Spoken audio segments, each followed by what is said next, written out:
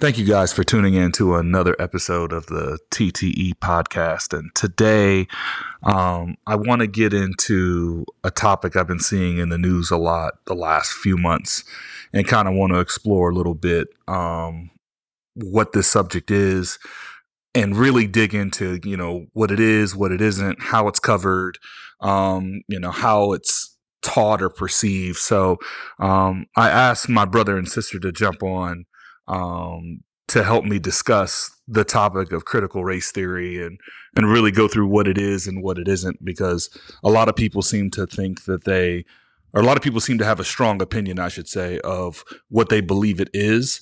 And I kind of want to explore a little bit what it is and what it isn't, and sort of how it's covered. So with that, Brian, Denise, good evening. Good evening. There it goes. Good evening. Sorry.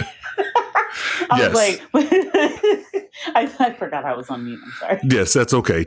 We all experience technical difficulties from time to time. So with that, I think we need to work from a specific baseline of what exactly critical race theory is.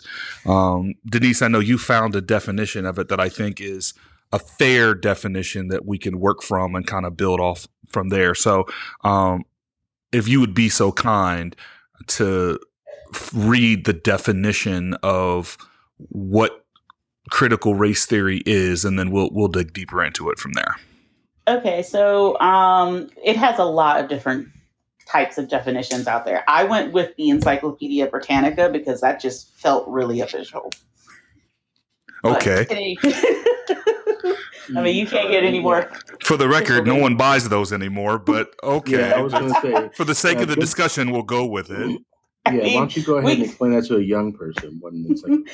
I mean, hey, they moved the entire catalog online, okay? That's all I'm saying. At least they don't sell them door to door anymore, but that's a whole nother story in our childhood. Tell me you're old without telling me you're old. Exactly. Basically. But anyway, we digress. Go ahead, Denise. What is their definition of it? Yeah, so critical race theory, also known as CRT, is an intellectual movement and loosely organized framework of legal analysis based on the premise that race is not a natural, biologically grounded feature of physically distinct subgroups of human beings, but a socially constructed or culturally invented category that is used to oppress and exploit people of color. Critical race theorists hold that the law and legal institutions in the United States are inherently racist insofar as they function to create and maintain social, economic, and political inequalities between whites, non-whites, especially African Americans. That's a lot of words that you just said. And I was just thinking the same thing. I was like, I hope there's no memory test on what that is. Yeah, because I'm failing that test if I have to. I'm not going to lie to you. It's basically it's just two sentences. It's just sentences with a lot of commas. But they're run-on sentences. Thank you, Tubbs. Now my B level, my B plus English skills are kicking in from high school, which I hate to admit that I was a solid English student, but I digress. I was too. It's all cool. Serving you well. So basically, the gist of what you just said is that it's not. I want to make sure that I say this the right way. That critical race theory is more built around the premise that the laws and the regulations and the legislation out of this country was purposely built and designed to disenfranchise, I'll say specifically people of color, but largely marginalized people in general. And it's not necessarily some sort of physical manifestation within human beings that makes us categorically different. It's more of a system of rules and laws designed to disenfranchise people. Is that a fair way to sum up what you just said? I would say so. I would say also, just to kind of like put it a little bit in a neater little box, is that when I look at critical race theory itself, and I talk to somebody like that feels like, if I talk to somebody who is white and they feel like they are woke and they tell me that they don't see color, that's critical race theory flipped in my mind. Because you know what I'm saying? That's a perspective I had not considered. It's flipped. Not saying that there's some white people out there who truly don't see race, and I've got nothing against you. If that's you, that's you. But, however, and you're going to hear me moving around for a second because my dog is currently growling at the window. Anyways, so I would say that when I hear people say that to me, not going against it, if that's what you believe, that's what you believe. But I know as a Black woman that there are laws and there is a certain way of living that affects me because I am Black, and not to the person who's telling me that they don't see color. Right. And it's that those systems of laws are by design sort of built on top of each other in a way that not only disenfranchises people of color or marginalized people, but that it still happens today. Yes. And I just want to be clear about what this is versus what this isn't. And the reason why I say that is because, well, before I get too deep, Brian, I'll look to you. Sort of, when you hear all this, what do you think? Like, are you feeling and thinking the same way, or do you see it differently? No, I mean, I think I'm pretty much in line with you guys on it. I mean, I guess when I hear it, and certainly we can kind of talk about maybe a little bit of the minutiae of kind of getting into it. But to me, when I hear critical race theory, I think like Fox News overblowing it. The crux of it, my understanding is, it is something that is studied at a graduate, like law school level. So this is like post-secondary, whatever the term is that escapes me. But so it's that type of level. So like your second graders not being taught critical race theory. Like I think its whole thing is kind of spiraled way out of control in terms of what it actually is. And I think if people had a better understanding of what it actually was or what it is, I don't know that it would help, but I hope that it would do something, because certainly, like I said, I think that people are kind of excuse me, kind of putting their own spin on it, and once the spin happens, and it kind of gets further away from what the actual definition is and what the actual conversation should be. Well, I'm glad you said what you said, because I feel like from a media perspective, and that's one of the things I kind of want to discuss, is it's certainly been weaponized by people. It's certainly been made to be the scapegoat and the boogeyman for a lot of different things. The one thing I want to be clear about when people listen to this is, if you're afraid that your child is learning critical race theory and you're really scared or intimidated by it because you don't understand it, or you believe what you've read and what you've been told about it, I think the thing to be clear about is, if your child's learning it, it's because they're in law school. That there is to your point, no second grader, no fifth grader, no 12th grader, or a senior in high school. I don't think they call them 12th graders anymore, but there's no K through 12 kid that is learning critical race theory as a result of the school district promoting it. And that's because the states have broad latitude to determine what the curriculum is in their states. So by and large, no state's going to sign up for it. It's going to be something that you would learn in law school. And I kind of feel like, I think for the most part, that's probably appropriate. I think college is probably the place where you sort of introduce that first. And I say that because this is such a sensitive subject that requires context and nuance. I could easily see this being weaponized in a way to where certain people were made to feel, certain children, I should say, are made to feel a certain type of way based on who's teaching this and how it's being taught. And I don't think any child should be felt to feel shame that way, regardless of what the intention is.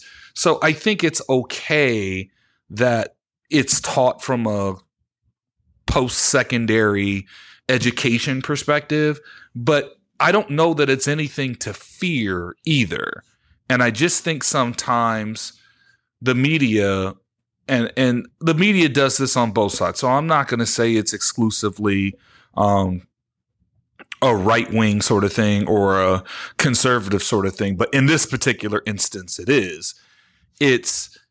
I think Fox and others weaponize this to scare people into motivating them to take a specific action.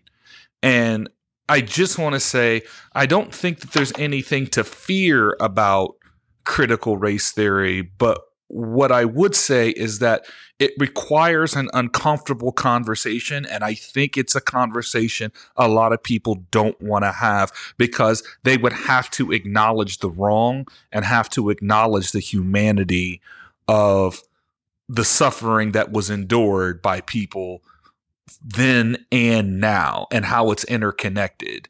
Does that make sense? Because now I feel like I just said a run-on sentence. It does, and that'll be the theme of the night. But but to your point about nothing to fear, I think that's a relative term in the context of, we may get into this, a little bit more as well, but the retelling of history, right? So what, as a parent, what are they teaching your kids versus what do you want your kids to learn? And so what I might not deem as harmful or maybe informative for my children may not be what somebody else does. So I think the whole thing about it's not harmful or doesn't hurt anybody. People are going to have their feelings all in a twist about it. And as we've seen with countless school board meetings and state laws and legislatures passing different things,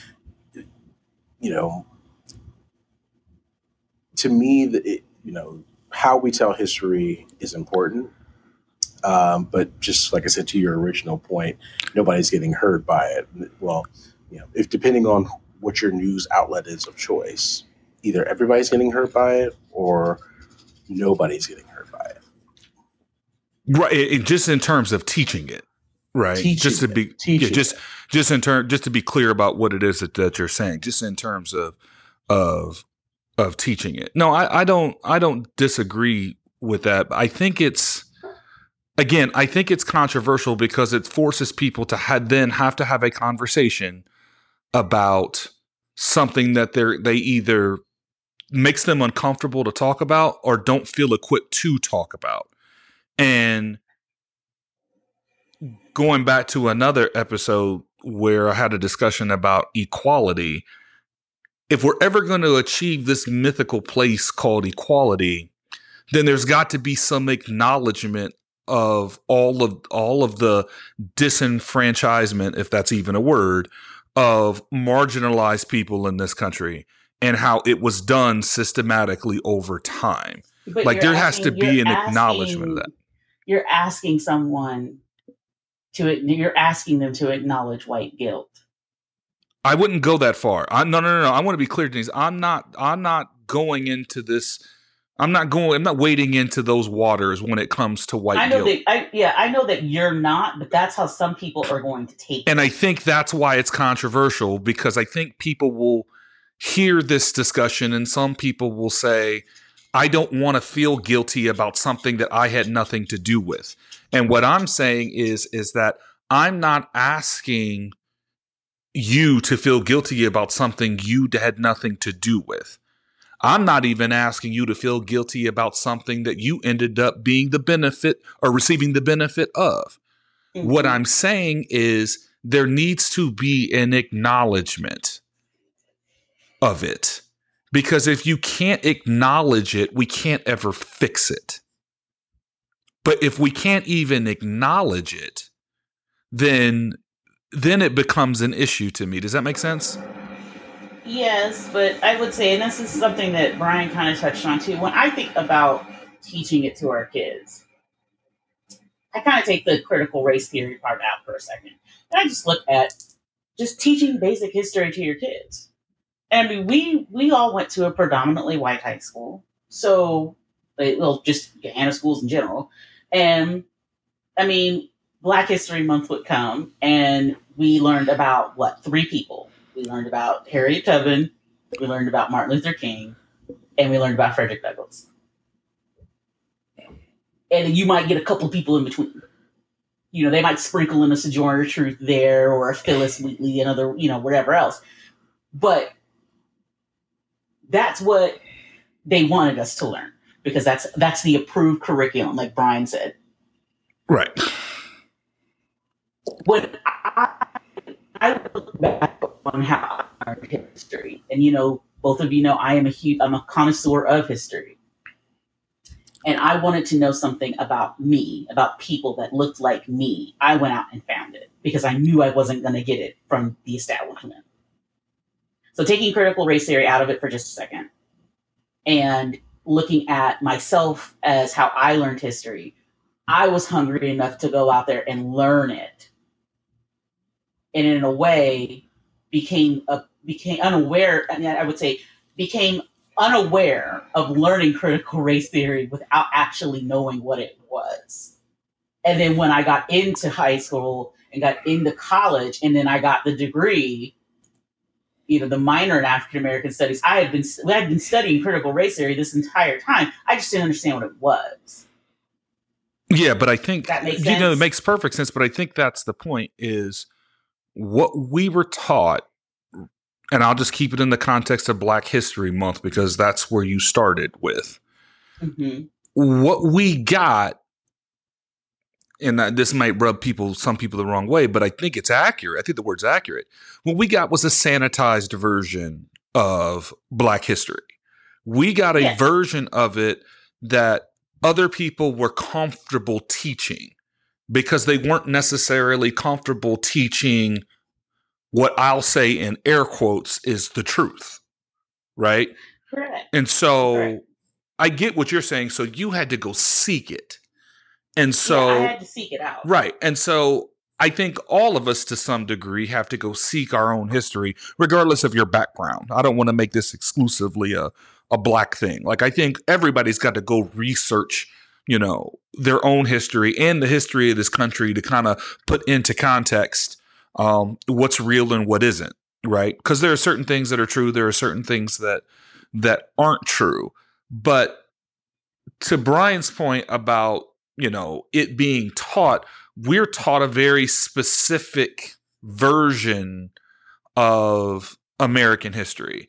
And I think in my mind, what critical race theory gets at is, I think 2 things can be true at once. You can have American exceptionalism and all of the greatness that America has achieved since its founding. You can teach that.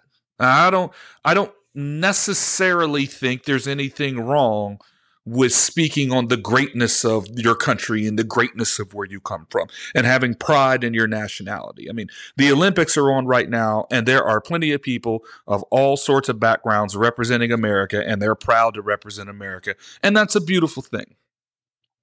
At the very same time, I think you can also admit that this country is built on the backs of people who have been disenfranchised and marginalized. Like, one of the things that's not taught, that we weren't necessarily taught, is in the expansion West, that the railroad in large part is built by Chinese people.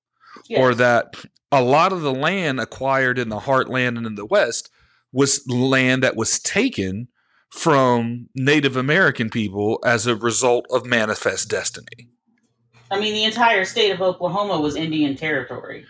That's what I'm getting point. at. So, Yes. but those things aren't necessarily taught.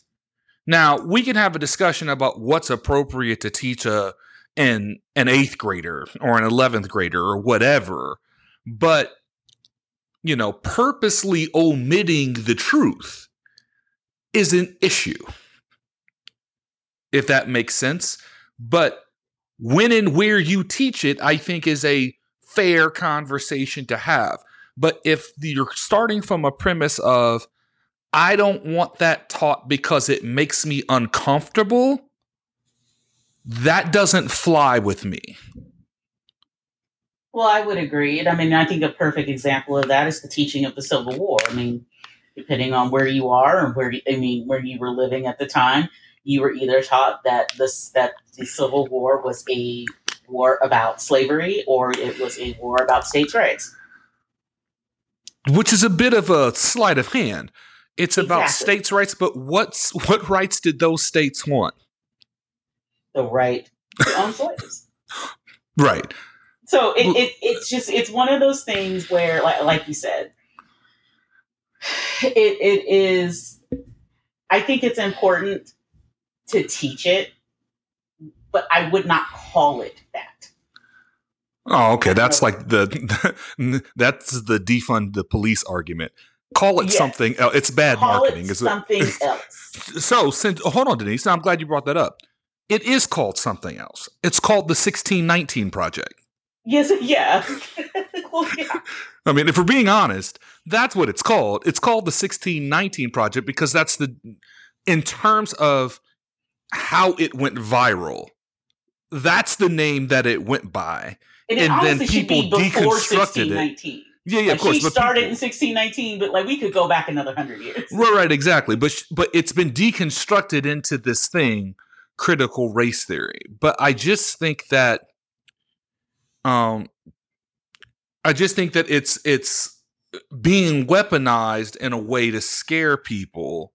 And I guess what I want to get at is, if you're scared, is it because, and I'm asking this rhetorically because I really don't know. If you're scared, are you scared because you're afraid of what you might find out?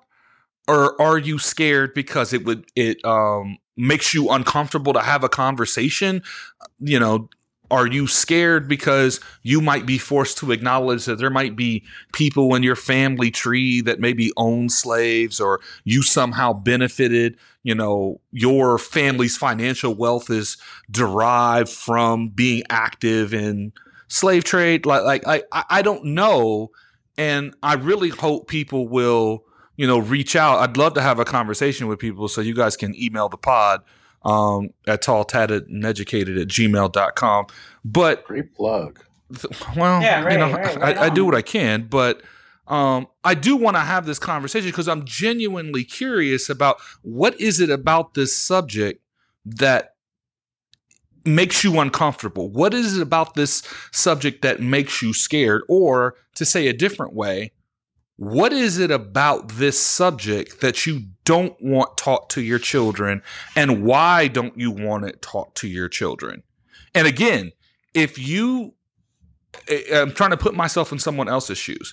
If this is going to be taught in a way to where my child feels shame as a result, I'm not comfortable with that. I don't want any child to feel shame as a result of something that they had nothing to do with, especially as they're developing as a child, because that type of thing can linger with you for the rest of your life. I'm not for that, but I'm genuinely curious because, and Brian, you sent me this quote the other day from James Baldwin that I've been kind of stewing on all week because I really, really like it. Happy birthday, James. And 97 this week. All right, 97.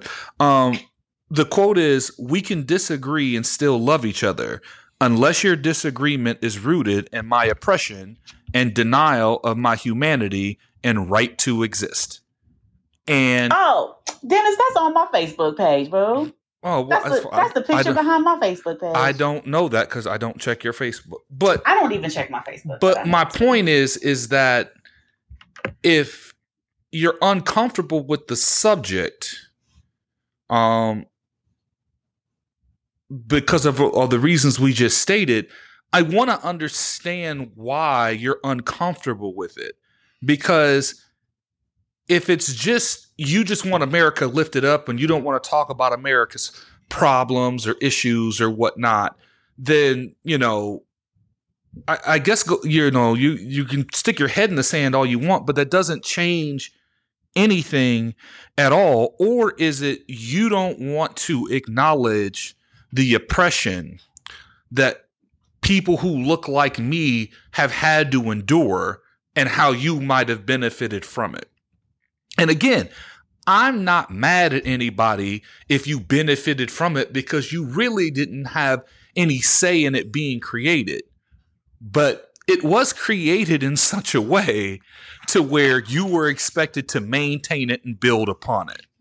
And what I'm saying is that if we're ever going to fix it, then we have to work together to start to dismantle some of it. So I hope that makes sense. It does make sense. And what you just said reminds me of post World War II Germany. Like Germany today, when they go into their schools and they teach their kids about the Nazis. And I mean, they are brutally honest.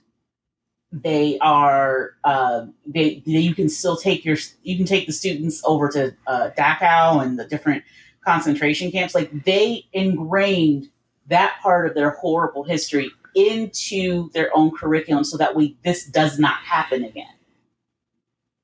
But at the same time, and it works. There are things in Germany that you can't walk around with anymore. I mean, obviously, the Nazi flag is illegal or whatnot, but they took that, I guess you could call it, I don't want to call it guilt because that's not the right word, but they took it and made it a point to tell the story of the history without necessarily sacrificing the story.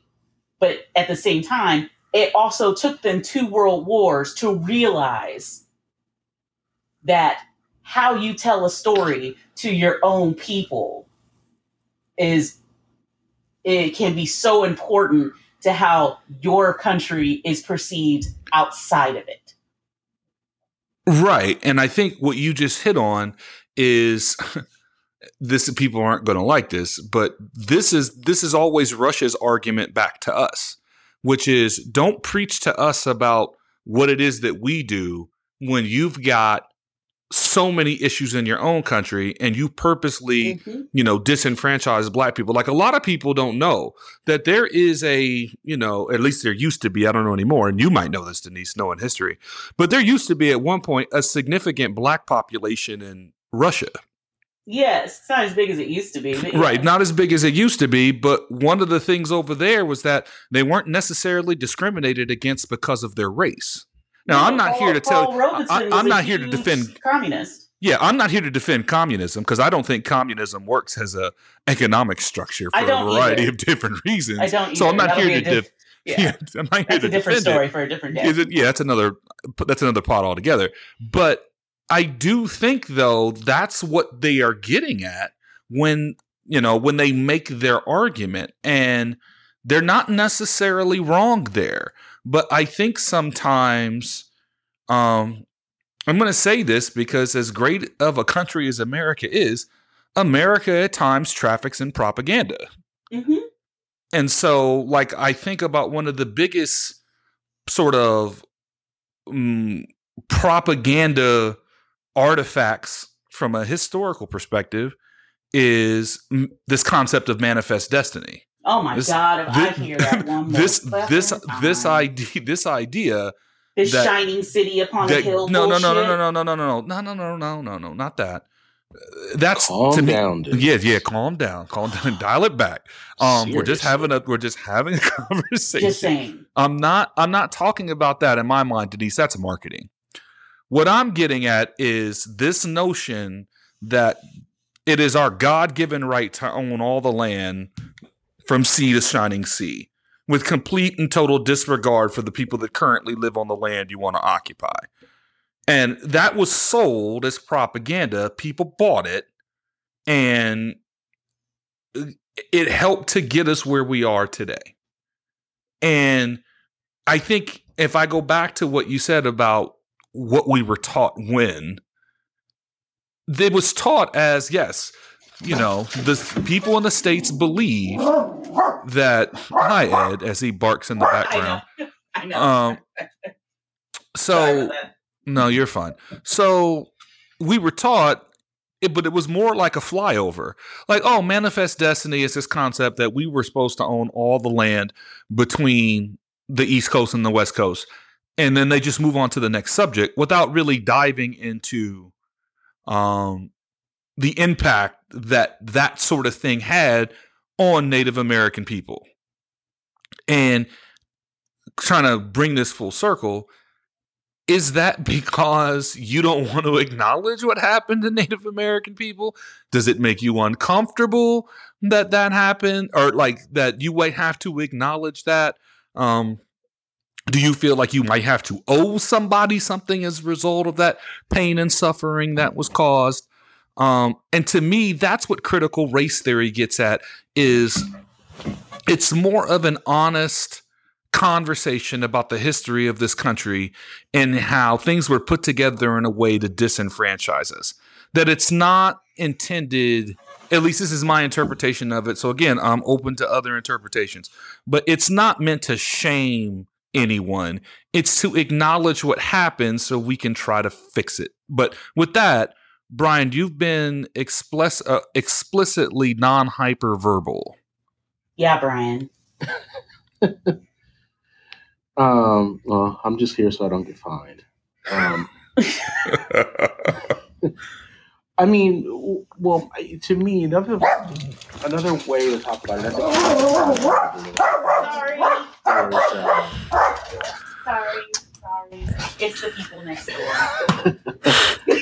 Is another way that I think about it too is if you're looking at it in terms of the tentacles of race, right? So how is race? How is it weaved into different parts of society? Parts that you can see and parts that you can't see, right? And then also, where is it? And then also, can we do anything about it? And like we talked about, a lot of it or a part of it is education in terms of how we teach it. To your point, Dennis, you made a comment about people feeling bad potentially. I think it's a little bit of that. There's probably a little bit of shame, and quite frankly, I think it's a human nature to not want to be uncomfortable and be in uncomfortable positions.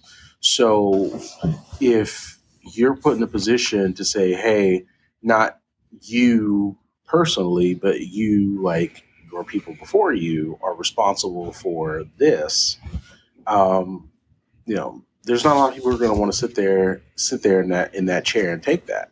They're not going to want to listen to that. So as a result, I think people shy away from it. And then certainly there's the argument, well, I didn't do anything. I don't have a hand in that, which you're right. You didn't have a hand in it. But, is it worth talking about how we got to this point and what's the best way to go forward? And so I think I think people just don't want to be put in awkward situations, and they don't want to feel guilt about it. But isn't that life? Well, yeah, I mean, true. Yes, it is life. And so certainly, I was going to say it. No, I won't say that. But I do think that my hope is, and you spoke on this before, Dennis, that I think that we have certainly populations get younger. Babies are born, they grow up to be young people. So I do think that we are at a point now where a lot of people who are certainly our age or certainly even younger are looking at things in a manner and reevaluating things that maybe people our age didn't have the luxury to do, or maybe we didn't know to do. So I think that it's kind of like anything. Like if you have a problem and you get a fresh set of eyes on it, maybe somebody brings out something that you hadn't thought of, or a resolution, or something like that. So I think that we're in an era in which a lot of people are just questioning everything, and so I'm here for it because I think that questioning. I think it's always good to question to see if you're doing something right or if there's a way to improve it, and also there's question. It's good to use in my Fox News voice. I'm just asking questions, right? So, but to seriously, like put theories out there and either see if they pass muster or not. So, well, you hit on something. Does it pass the smell test? Well, yeah. you hit on something, Brian. That one of the things that I'm a big believer in is the idea. Yes, you do. I'm kidding. I'm a big believer in the idea that you should always challenge what you think you know. That if you kick over enough rocks, you might find that you don't know everything that you thought you knew. And I guess this discussion really gets at a larger point, which is, are people comfortable with the idea or the notion that specific parts of American history were kept from you?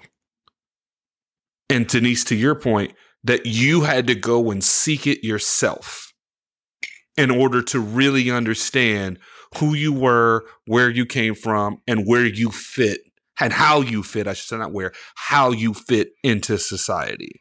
Well, yes. And I think, too, is like a perfect example of that. And I don't know if, Brian, you remember this or not, because, Dennis, I think you were already in high school or getting ready to go to college. But, like, they sent, like, a letter home from Gehenna talking about warning parents about your kids learning about Malcolm X. Do you remember that? I do not. Okay, so I remember bringing this letter home, and I gave it to Dad, and Dad ripped it up and was just. I was going to say first of all, he's the wrong one to. That's the wrong person. That's the wrong person to give I was like sixth grade. I'm like sixth, seventh grade, and I'm reading the autobiography of Malcolm X at age however old you are, and 6 or 7. I don't remember, but I did write. I almost feel like it had to be honest. It had to have been. You're not breaking that out in October. Well, I'll say this. I did read that one summer in high school. Like, I remember I read that book, the Alex Haley book. But Denise, to your point, I did that on my own. I didn't do that as a result of like some sort of summer curriculum. But I also knew deep down that if I wanted to know about my history, about what made me me, I was never going to get it from Gehenna. I knew that. But to be clear, don't put that exclusively on Gehenna. You could go to any public school in this country and you wouldn't learn that. That's not exclusive to Gehenna. Right. But what I'm saying is, like, because of who we are, and how we grew up, knowing that my grandfather's a Tuskegee Airman, but yet they don't mention it at all in school, automatically told me I have to go out and get this on my own. Yes, that is correct. You have to be proactive and you have to go get it on your own. And it's unfortunate. And again, I do think it's a worthwhile conversation to say, at what point do you really teach authentically the truth of this country? I think that's a fair question. And I think it's fair that this probably shouldn't be taught when you're talking about this level of context and nuance and the ripple effect of how these things are built upon each other and how they're interconnected. I don't think this is an appropriate conversation for someone who's 11 or 12 years old. Like, Brian, I couldn't imagine talking to the boys about any of this in any detailed and nuanced way. I think that's unfair to them. But no, well, I think Wesley could do it. Well, here's the thing. The only thing I've told them, and because I try to, how do I put this? They're going to learn whatever they're going to learn because the curriculum is going to teach them whatever they determine. All I've said is that as it pertains to history, if you have questions or you think something doesn't sound right, then we'll talk about it. Because you have to learn what you have to learn to pass your class, but that doesn't necessarily mean like, the chapter ends and then that's the end of history. Like, there's more than likely, there's probably a wealth of knowledge that goes behind it. The only thing specifically that I've told any of them, and you hit on this earlier, is that if anyone tells you that the Civil War was fought over states' rights, that's incorrect. And if anybody tells you any differently, if your teacher tells you differently, then you can tell your teacher to call me. Because we can have that conversation. That's factually incorrect. So, and we kind of talked about this a little bit earlier, but if you go chronologically, when I think about what I learned in history growing up, and you think about it chronologically, it's like you have the Revolutionary War, then America tries to figure it out, and then the whole slavery thing is a problem. So then once they fight the Civil War and it's over, it's like, oh, okay, you guys are all free, so we're all good now. And then all of a sudden, we just skip over Reconstruction and all this other and the plight for essentially 100 years until like Martin Luther King comes along and they go, wait a minute, there's a whole section here that we are missing. There's a whole section of race riots and everything that comes in between. And again, that's where I'm talking about that. We are at a point where I think people are starting to discover a lot of things that they did not know. And people are starting to question things that they have been taught. And so because of that, that's what gives me hope, because I feel as though we're at a place where maybe we can't have every discussion, but I think that going forward, we're going to be able to have a lot more discussions, more so than what we had previously. Right. But I think the question is, this is a safe place to have that discussion. I think the larger question is, when is it appropriate for young people to have this conversation? Because again, this is not being taught to your children K through 12 today, nor will it ever be taught to them, because the states control the curriculum. So if your child is learning this, it's because they are in law school or they have a major or a minor in African American studies. Just to be clear, I want to give that PSA, Denise, before you say what you said. I think this is why I think that how Germany teaches their history in school is such a great example. But it's also a horrible example because it took 2 world wars for them to get there.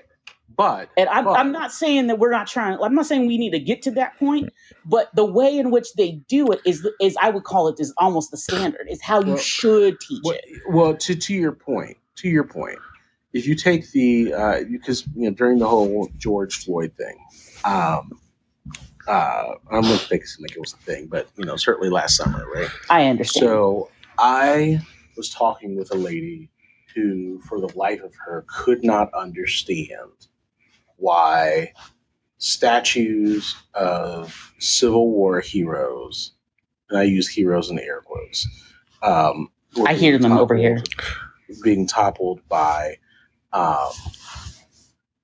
you mean Confederate statues? Yes. Yes, he's talking about Confederate. That's what I said. Civil War heroes. That's what I'm saying. I want to be clear. These are okay. Yes. I'm going to leave it. I'm going to leave it alone. Okay. I was going to say, I was like, Grant's a hero, but those other dudes. Yeah. So she couldn't understand why they were being taken down en masse. And bless her heart. I know. And so I had to explain to her, and I used Germany as an example. And I said, how many statues of Hitler do you think are standing in Germany right now? Or anybody associated with that? Germany learned a hard lesson. Twice. And through that hard lesson, they realized you should not be lionizing these people. You need to not so much whitewash it, but it needs to be a teaching point. It needs to be a learning mechanism to show, the evils of things that can happen. As it pertains to America and their Confederate Civil War heroes, those statues were not put up in 1867 or 1865. They were put up in 1920. or 1950 or 1970 or whatever it was. So they were put there as a reminder for people of color to let them know in a certain kind of way, yeah, y'all won this war, but this is still our place. And they kind of throw it in your face. So it's a symbol of terror. Yeah. So having to explain that, and you could see the light bulb go off in her head, to be like, wow, I never really thought of that. Because it was never taught to you. Because it was never, because she just never thought of it. There was never a reason to, exactly. Because it was hidden from you, which is Denise's point about how it's taught. Exactly. And that's our point. So the era in which we live now, and I'll circle back to it, the era in which we live now, you know, while we are, I don't want to say we're steeped in this, but we know it better than other people because we live it, right? So while we're here in the pool, other people are coming in and we're telling people the water's fine. Like, it's, yes, you can come in. Like, this is what it is. Like, this is what's going on.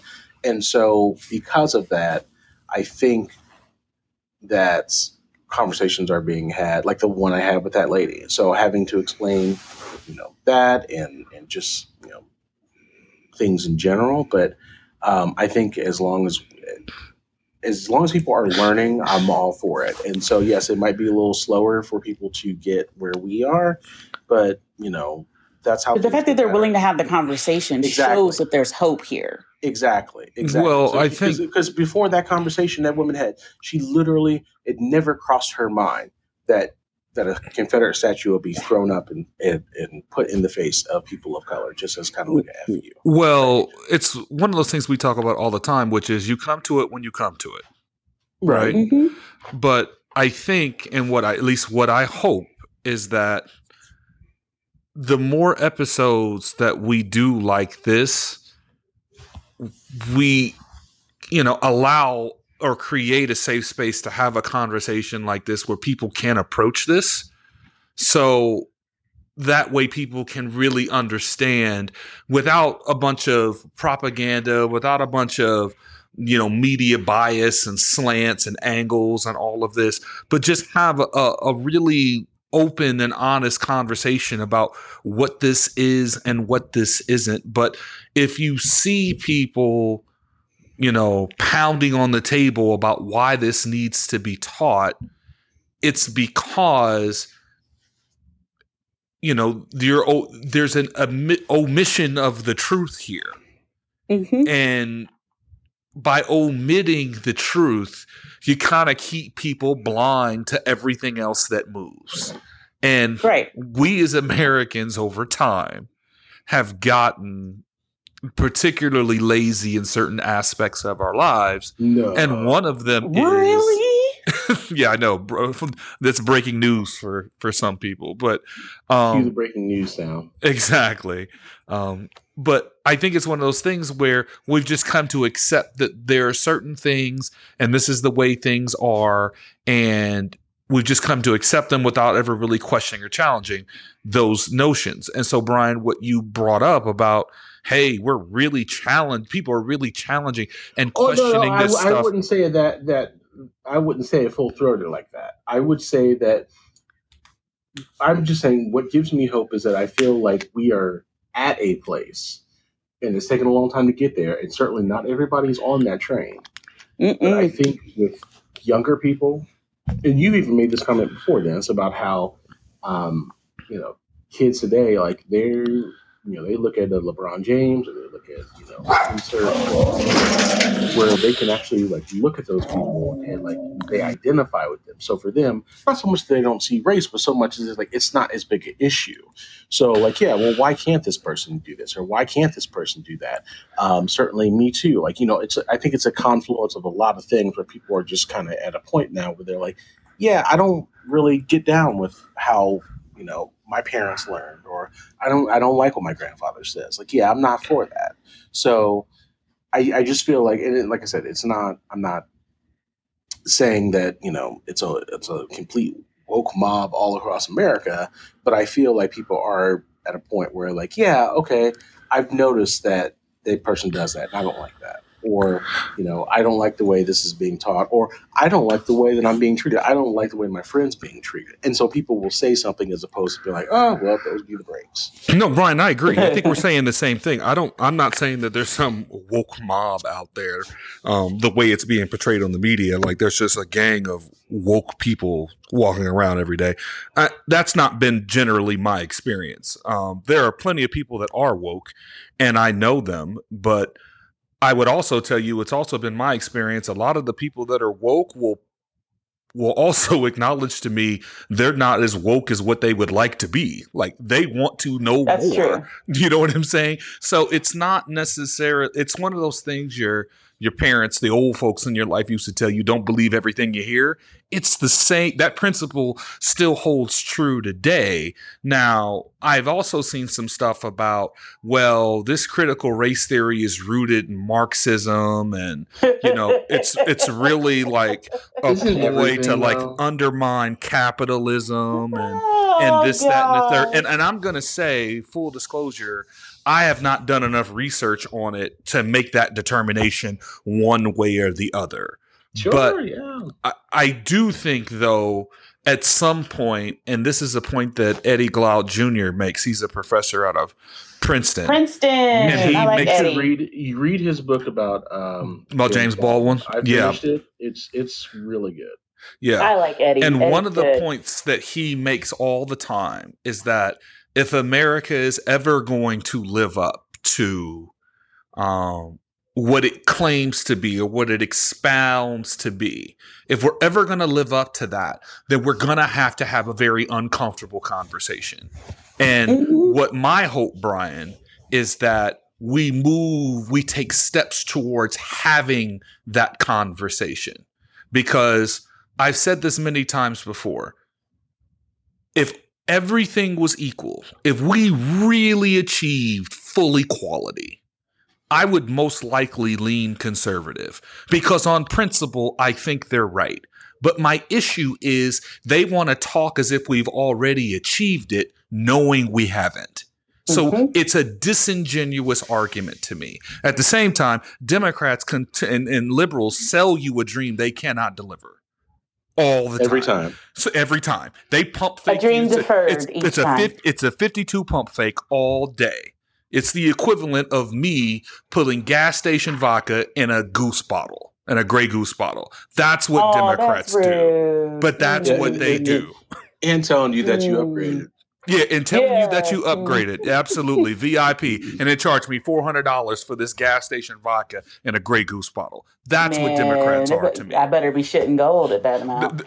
So that being said, and we've talked about this many times, I don't know what we're supposed to do when you're stuck in the middle with no options. At this point, I'm only voting for the people that are trying to protect my right to vote. That's the only issue I care about. Yeah. And I'm not a big fan of single issue voters because I think you need to think about a lot of things when you vote. But now I've become one of them, and that is my issue. But that's another story for another day. So this has been a really good conversation, and I really hope that this conversation leads to other conversations. So for those of you listening, please reach out and email the pod because we definitely want to keep this conversation going. But one of the things I think I want to wrap on is now that we've had this conversation and we've acknowledged all the things that aren't taught in school around American history and things that are left out or omitted on purpose, if you will, or by design, maybe not on purpose, but by design,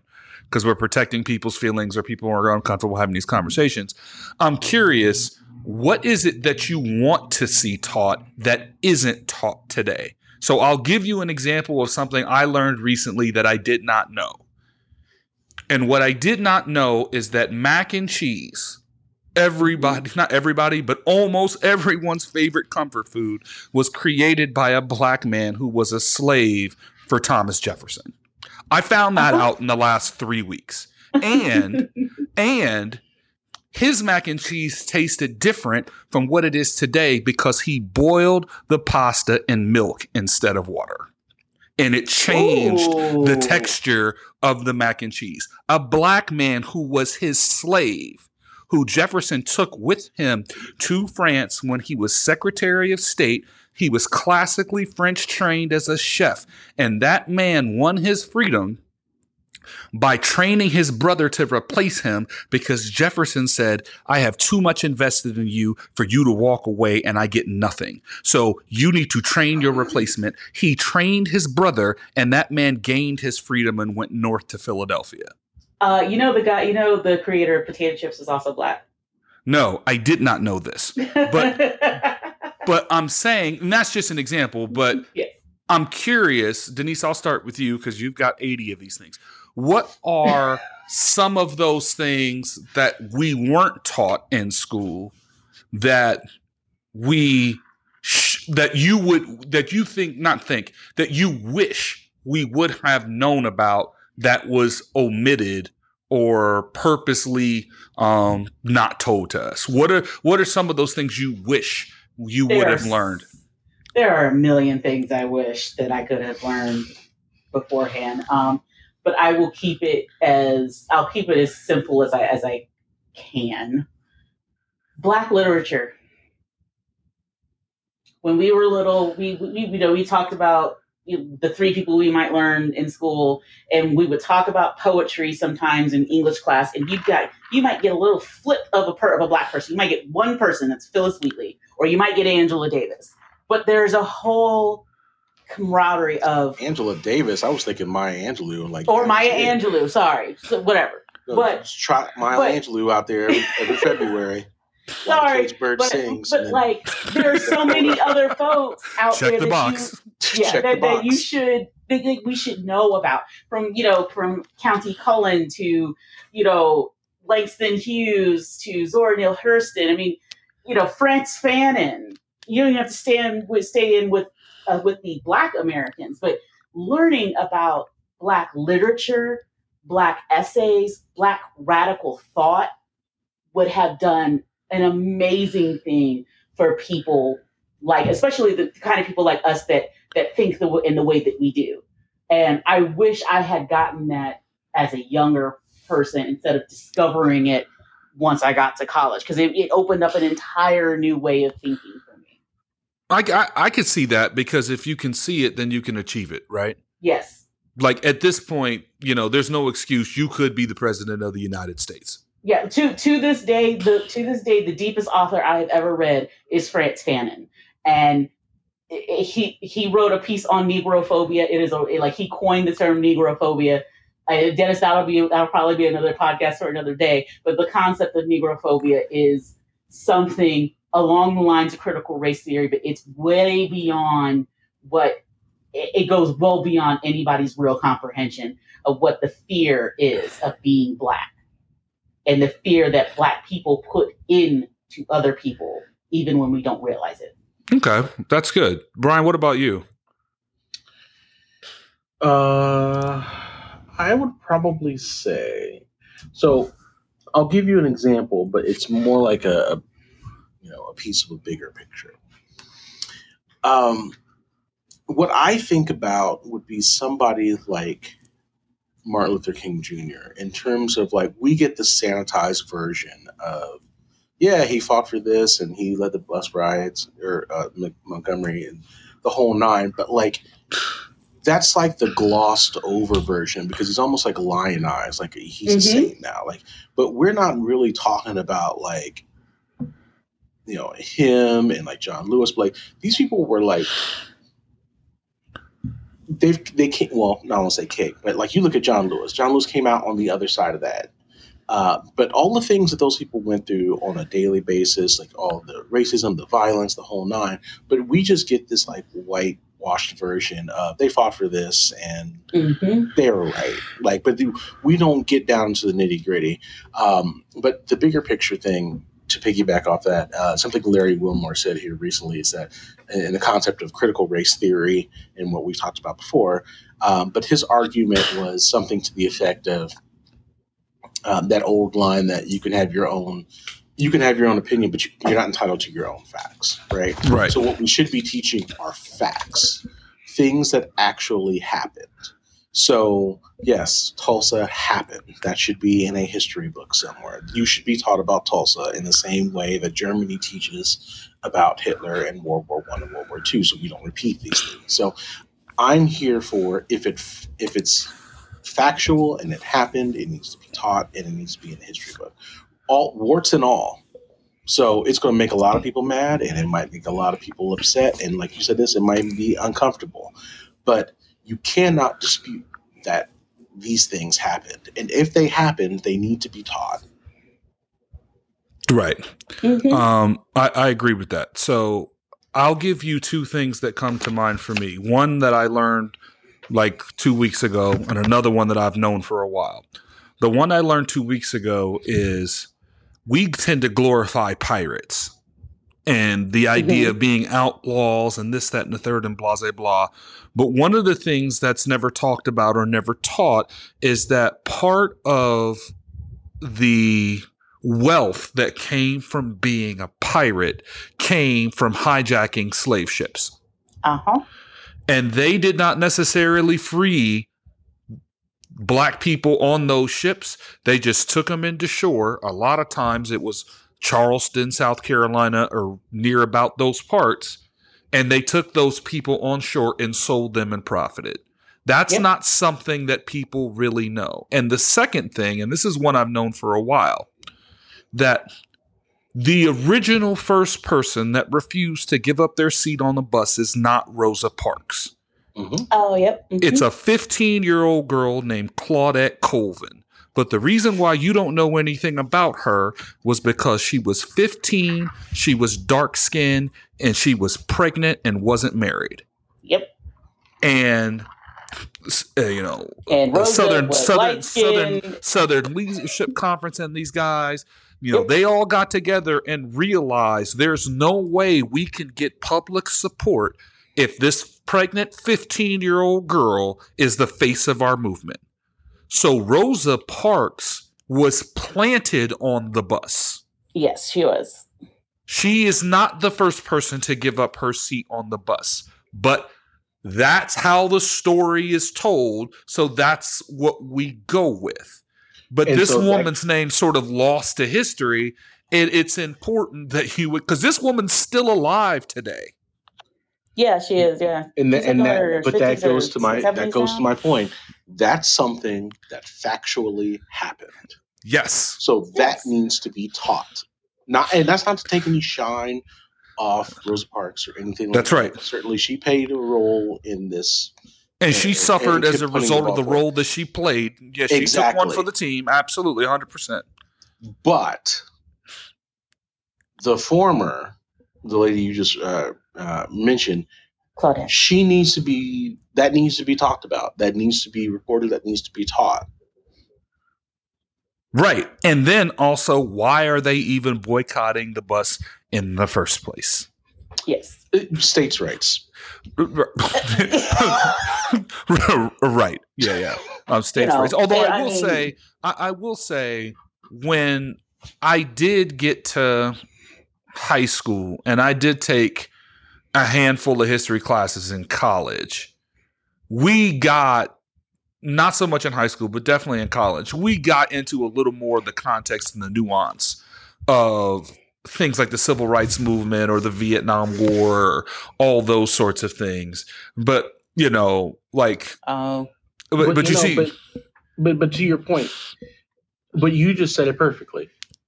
That is a level of thought and conversation that you had in college. That's exactly right. That's right. So to put, I don't want to say to put a bow on it, because you wrap it any way you want, but that's a conversation. That is a thought process with nuance and context. Those are things that happened in college. Right. Those aren't things that happen right after you learn your primary shapes and colors. Right. So. Yep. Nor should it be. I think we're all on the same page there. You had to build up to that. You had to go through America's educational system. You went to college, and then you just had the initial conversations about it, because critical race theory is in theory, not theory, but that's talked about in law school. So you would have had to have gone getting a 4-year degree, and then you get to that. So, and see, I would say that, like, when I was in school, when I was in college, there were 2 classes and 2 books that changed it for me. The one class was Radical Black Thought. And the book for that class was I Am Because We Are, Readings in Black Philosophy, which is sitting on my bookcase because I never got rid of it. And the second one was Racism in Religion. And that book was oh God, now I forgot what the damn thing was. Oh, sorry, it's right in front of me. Seeds of Racism in the Soul of America. And showing, I have that book. You gave that to me. It's on my Yes. it's on my list of books to read. Yes. Dr. Griffin, RIP, wherever you are. Those 2 classes, those 2 books completely changed everything I knew. I already was somebody who wanted to learn more about who I was. I was already at that level. But once I got to college and I was exposed to how racism and religion, how Christianity and Black people and the relationship with Black people in America has shaped part of the reason why we are in this situation. Okay, I'm gonna have to stop you there because you're gonna go off on a tangent. I know, and that's I know. a whole nother. We can't go there. We can't go there. Not in this episode. We cannot go there. That's read the book so we can have a conversation. Yes, absolutely. We'll get that done. So to sort of wrap this up, I just want people to come away with a few things. One, I don't think critical race theory is something you need to fear in terms of this being taught to your children, because it's not going to be taught to your children. That's the first thing. I think the second thing is, if you're uncomfortable having a conversation about critical race theory or about racism or discrimination, I think you have to take an honest look in the mirror and ask yourself why. And third, and this is probably the biggest thing, is I think you need to challenge, or question, what is it that you weren't taught and why weren't you taught it? Because if you were learning things as a result of this conversation that we all on this episode knew, what else is there that we know that you don't know as a result of it being purposely omitted? And that's the big takeaway I want people to have. But again, if you guys have questions or thoughts, to piggyback, Graham, and that also goes both ways, because there's things that we probably don't know either. Absolutely, 100%. So, and if you just need somebody to talk to about this without, getting people angry, by all means, talk to one of us. We won't get offended. Well, this is a safe space. This is a very safe space. The 3 of us are safe people. We're safe people. You too can talk with us. You're selling it too hard. Yeah, just a little bit. We're not licensed therapists. We're not counselors. You got to go to Roy for that. But that's another conversation. Shout out to Roy. Congrats on passing your test and becoming a licensed therapist. Proud of you, brother. So with that, I want to thank you guys for jumping on, because I've been really wanting to have this conversation for a while, because I see it in the news and in the media, and I just feel like it's way deeper than how it's being contextualized. And I wanted to be able to unpack some of this and have a conversation. So again, please share your thoughts about this episode. Email them to the pod. Again, that's talltattededucated@gmail.com. And thank you guys for tuning in, and we'll check in with you guys next time. Appreciate you guys jumping on. This was good. Yep. Anytime. Thanks, guys. Bye. Yep. Peace. Deuces.